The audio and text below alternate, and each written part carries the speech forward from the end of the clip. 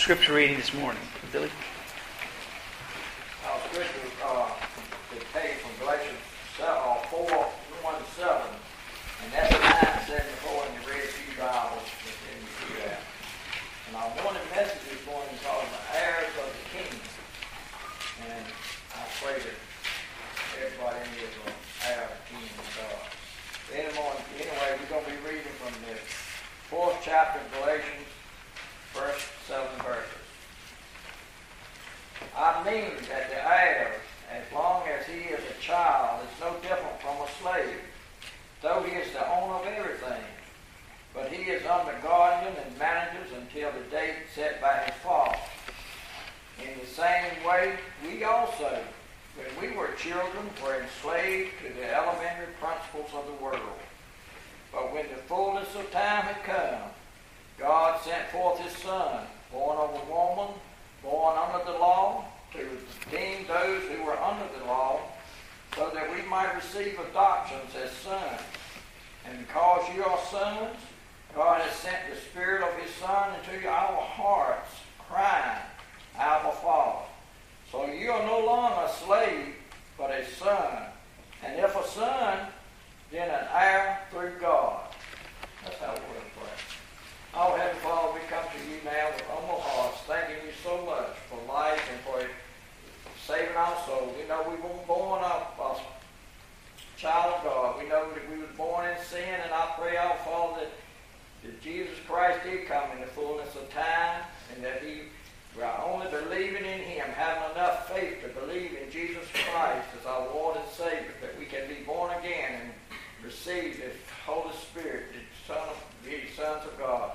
Now, Father, we just thank you so much for that promise you have sent and given to us. And we just thank you, our Father, that by believing on the Lord Jesus Christ, that we can be saved and have eternal life and repent of our sins. And we just thank you so much for that.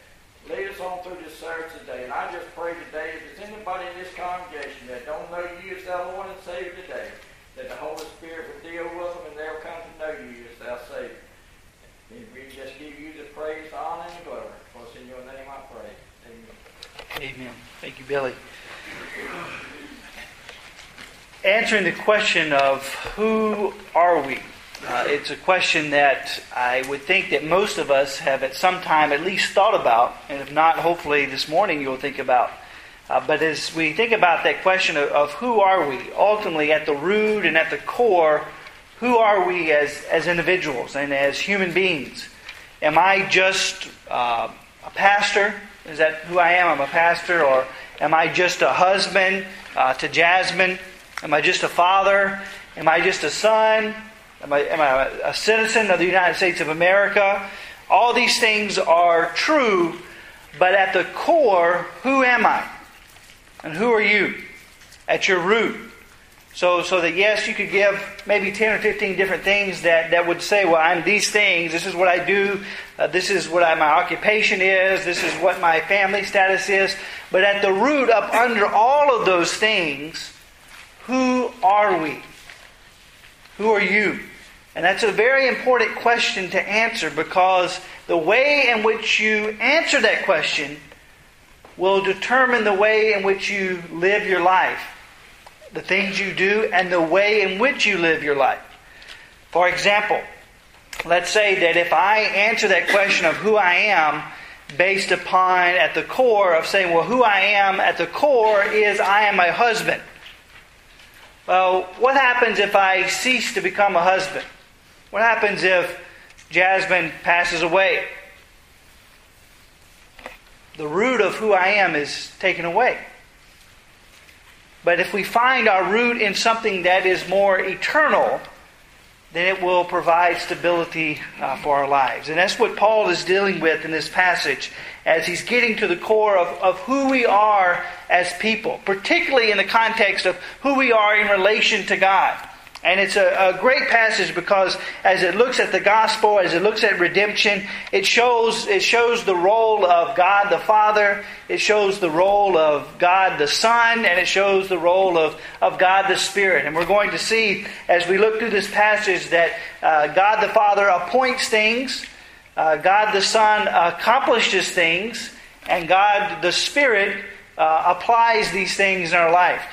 So let's look at this passage, and we'll get into those things of what the Trinity does, the Father, the Son, and the Spirit, when we get to verse 4. But before we get to verse 4, Paul answers this question of who we are in relation to before Christ and who we are after Christ.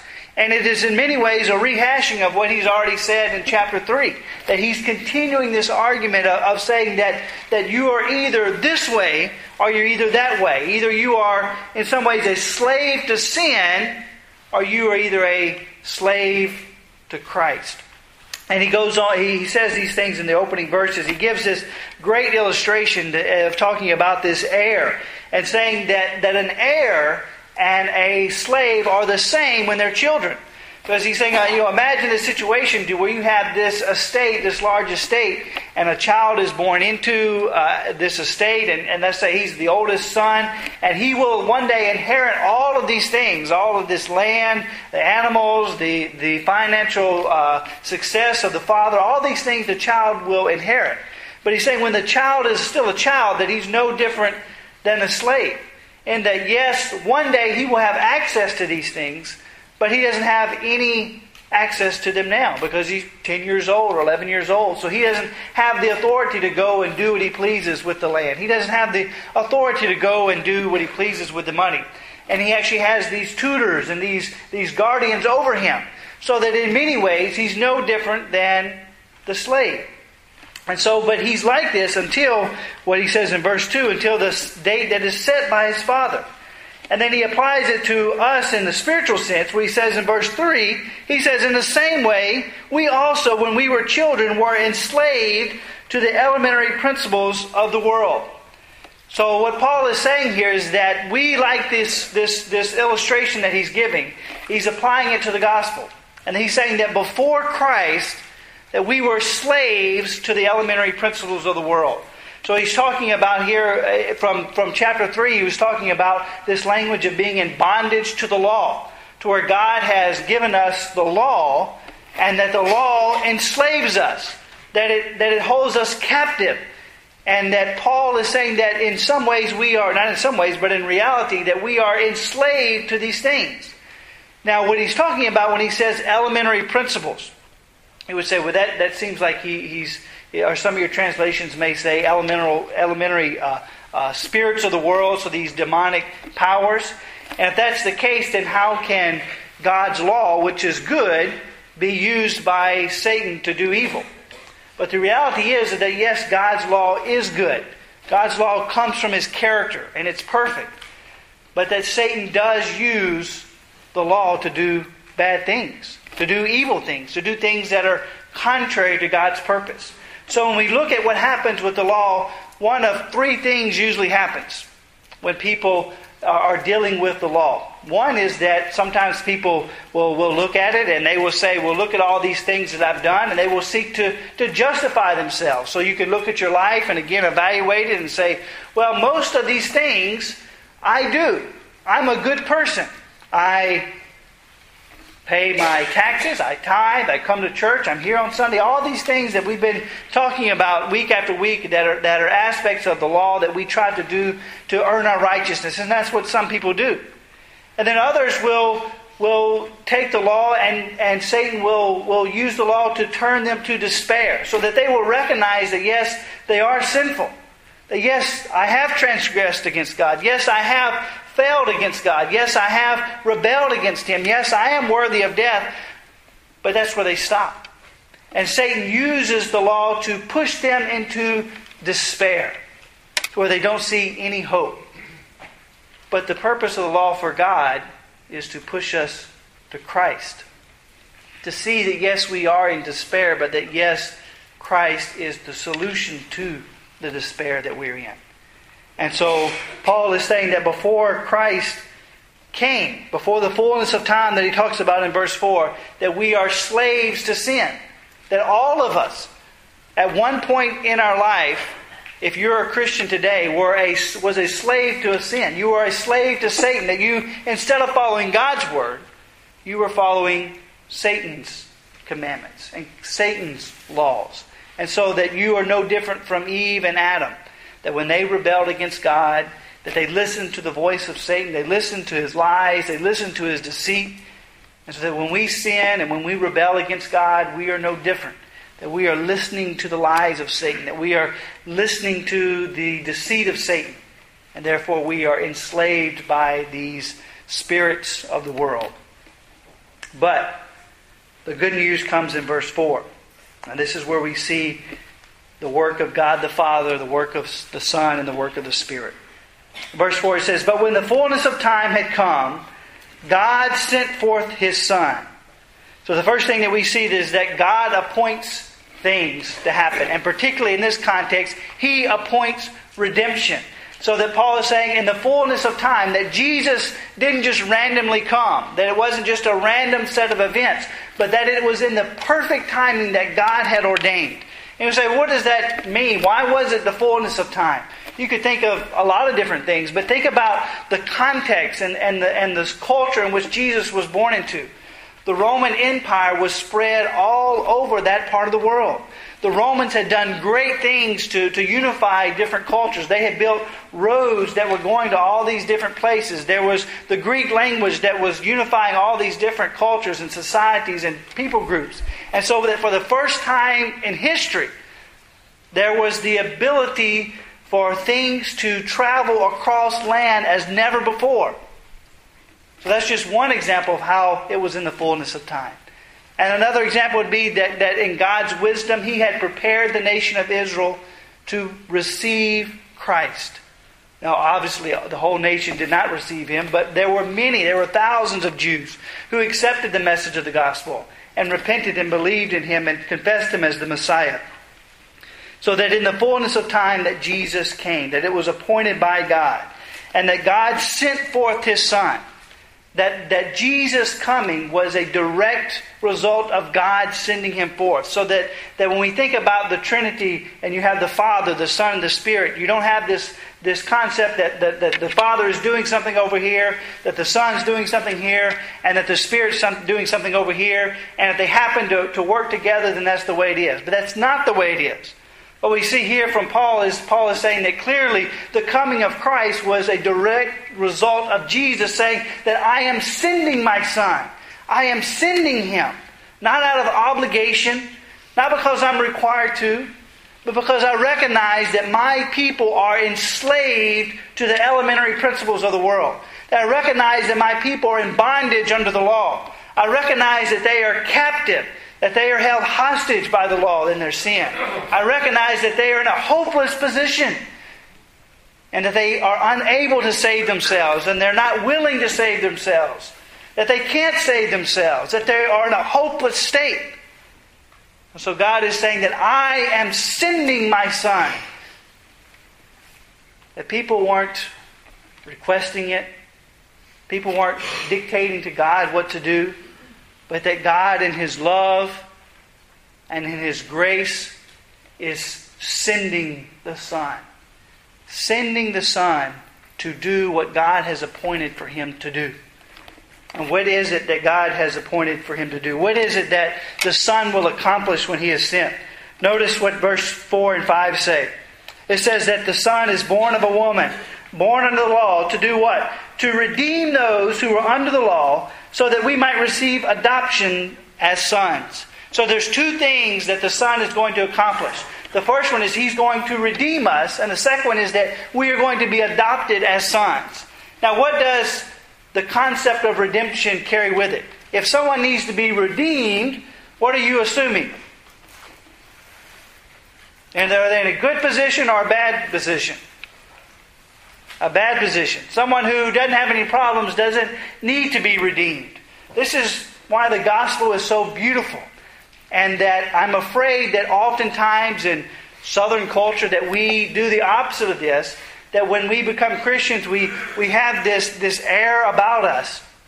That we are these wonderful people. That we are these righteous people. That we have everything together. That our marriages are perfect. That our children are perfect, that our houses are perfect, that our jobs are perfect, that we don't do anything wrong.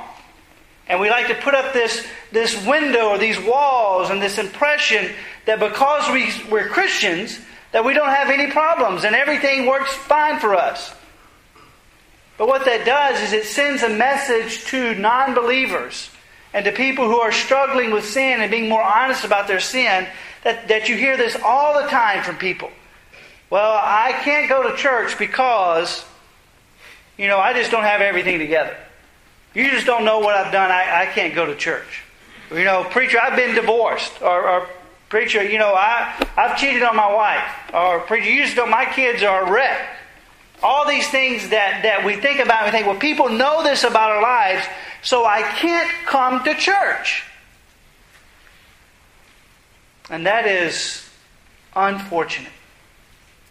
That is saddening that people would have that impression about the church. Because who is the church? It's God's people who have been redeemed. Redeemed from what? Redeemed from our sin. So if there's anybody in the world who should be honest about sin, it should be Christians. That Christians should be more forthcoming about our sin than anybody else. Because we recognize that one of the prerequisites of being a Christian is being a wretched sinner. And unfortunately, most of us, or a lot of us, some of us, I don't know, have never come to that point to where we're recognizing that we are wretched sinners who need to be redeemed. But instead we see that, I have everything together. God's so proud of me. Look at my life. Look at what I've done. And it's just salvation by works. And it's offensive to the gospel. And it turns people off to Jesus Christ. Because Jesus Himself said what? I did not come to save the righteous. So this morning, if you think you have everything together, if you think your life is perfect, you think God's so proud of you, guess what? You don't need Jesus. And so you don't need to be here. It's a waste of your time. The people that need to be here are people who need Jesus. Are people who need to be redeemed from sin. Are people who have failed as a father, who have failed as mothers, who have failed as husbands and wives, who failed as citizens because we lose our temper, because we have bad thoughts, because we do things, because we lie and steal and cheat and lust and we're greedy. These things that we all struggle with. That God has sent Christ to redeem us. And to not be honest about our sin is to deny the chief reason why Jesus came, which is to deal with our sin. He came because I am a sinner, not because I'm not a sinner. And it's important that we understand that, and that we're honest about that, and that we're not so diligent to try to protect the dark secrets of our life. Now, that doesn't mean you have to tell everybody all the things going on wrong in your life, but it does mean that in the context of a church, that if there's anywhere that someone should have the ability to be honest about sin, it should be in the church. Because when Jesus says that not to judge others, one of the most misinterpreted verses in the world that you hear all the time, anytime someone says, well, you can't do that, that's wrong, so, well, Jesus said don't judge.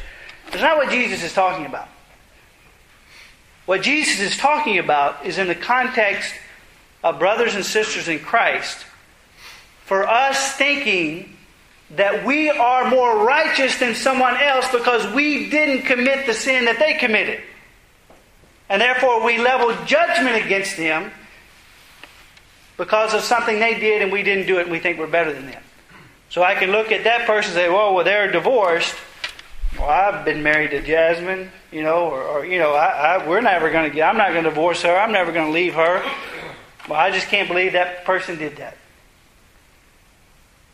But at the same time, I'm guilty of pride, for one, for even thinking that. And there are these numerous other sins that I'm guilty of that maybe he's not guilty of.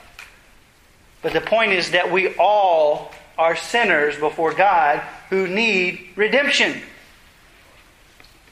And therefore, we have to be careful of how we portray ourselves and our families, because it does send a message to the community. So if I took a poll from people that lived around this area, what kind of church would they think Redbud is?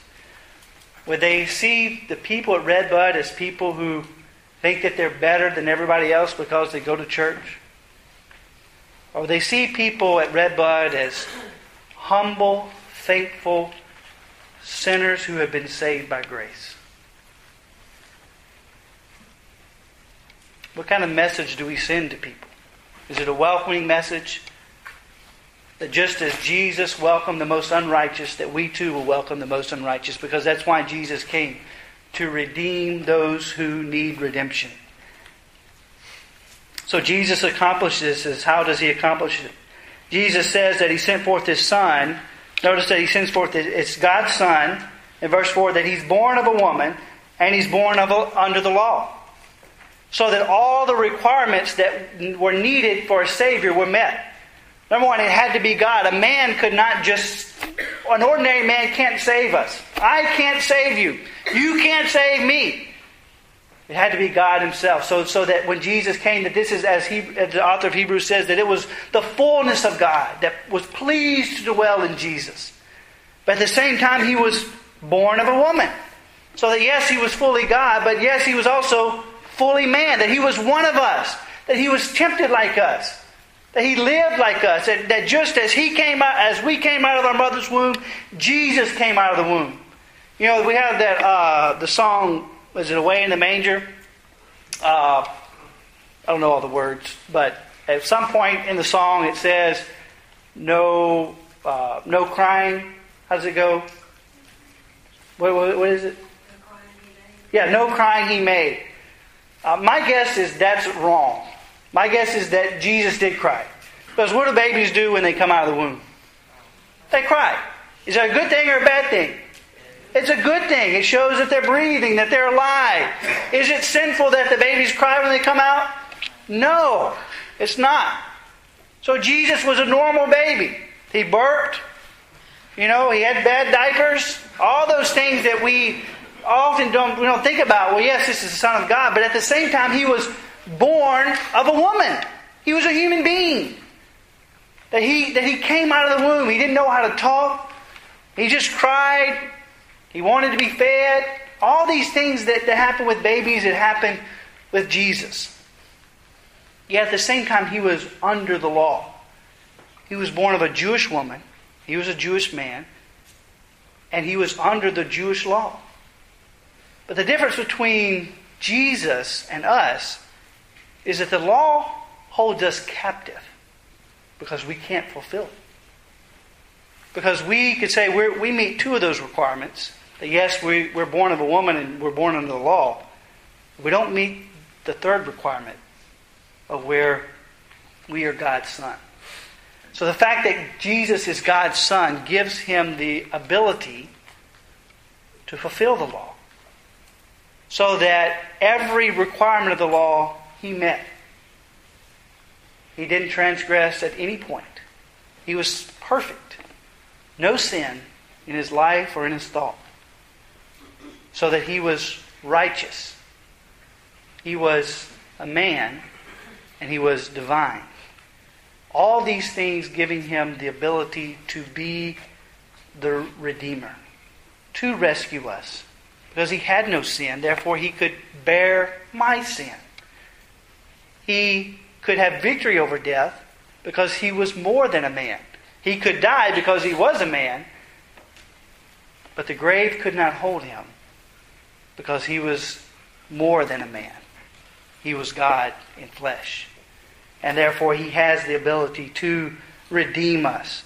And as verse 5 says, that under redemption that we might receive adoption as sons. Now think about this for a second. This illustration doesn't even begin to do justice to what has taken place in the gospel. But imagine yourself in a poverty-stricken situation. You don't have any food.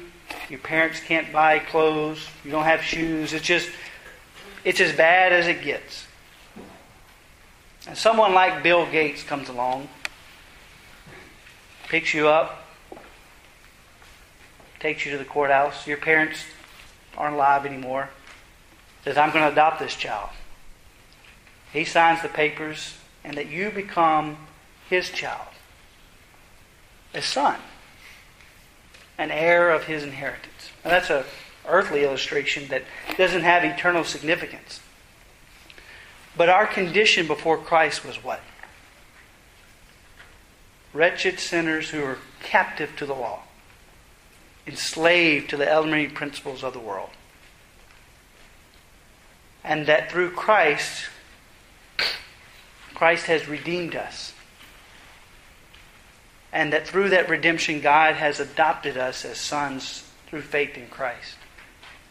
And the way this is applied is in verse 6 and 7, where we see that because we are sons, God has sent the Spirit. So He sent the Son to accomplish redemption, and now He's sending the Spirit to apply redemption. He says that He sent the Spirit of His Son into our hearts, crying, Abba, Father. So that you are no longer a slave, but a son, and if a son, then an heir through God. Oftentimes, there are some different denominations and other sister churches that will say, well, if you're a true Christian, that you will have these demonstrations or manifestations of the Spirit. Will you have to speak in tongues? Will you have to do miracles or prophecy? All these different things. What does Paul say that the proper application of the Spirit in your life should be? He says that if you have the Spirit, then what are you going to do? You're going to cry, Abba, Father. So that the first application of the Spirit in your life is what? Prayer to God, praise to God, saying, you are my Father. Praise you for rescuing me, for redeeming me, for adopting me. So the sign of genuine salvation is not crying. The sign of genuine salvation isn't clapping your hands. The sign of genuine salvation isn't speaking in tongues. The giant sign of genuine salvation isn't being the nicest guy here or the nicest woman here. The sign of genuine salvation isn't being able to articulate certain things in the Scriptures. The sign of genuine salvation is the place of the Spirit in your life, and that is seen through you confessing with your mouth and believing with your heart that Jesus is Lord and that God is your Father. And saying, Abba, Father. This word meaning an intimate relationship. That no longer am I enslaved to the elementary spirits of the world. No longer am I held captive by the law. But now I am a son of God. That yes, I did all these things. I did all these sins and I'm continuing to struggle with sin. But the truth is that Christ has redeemed me. And the Spirit testifies to that in me.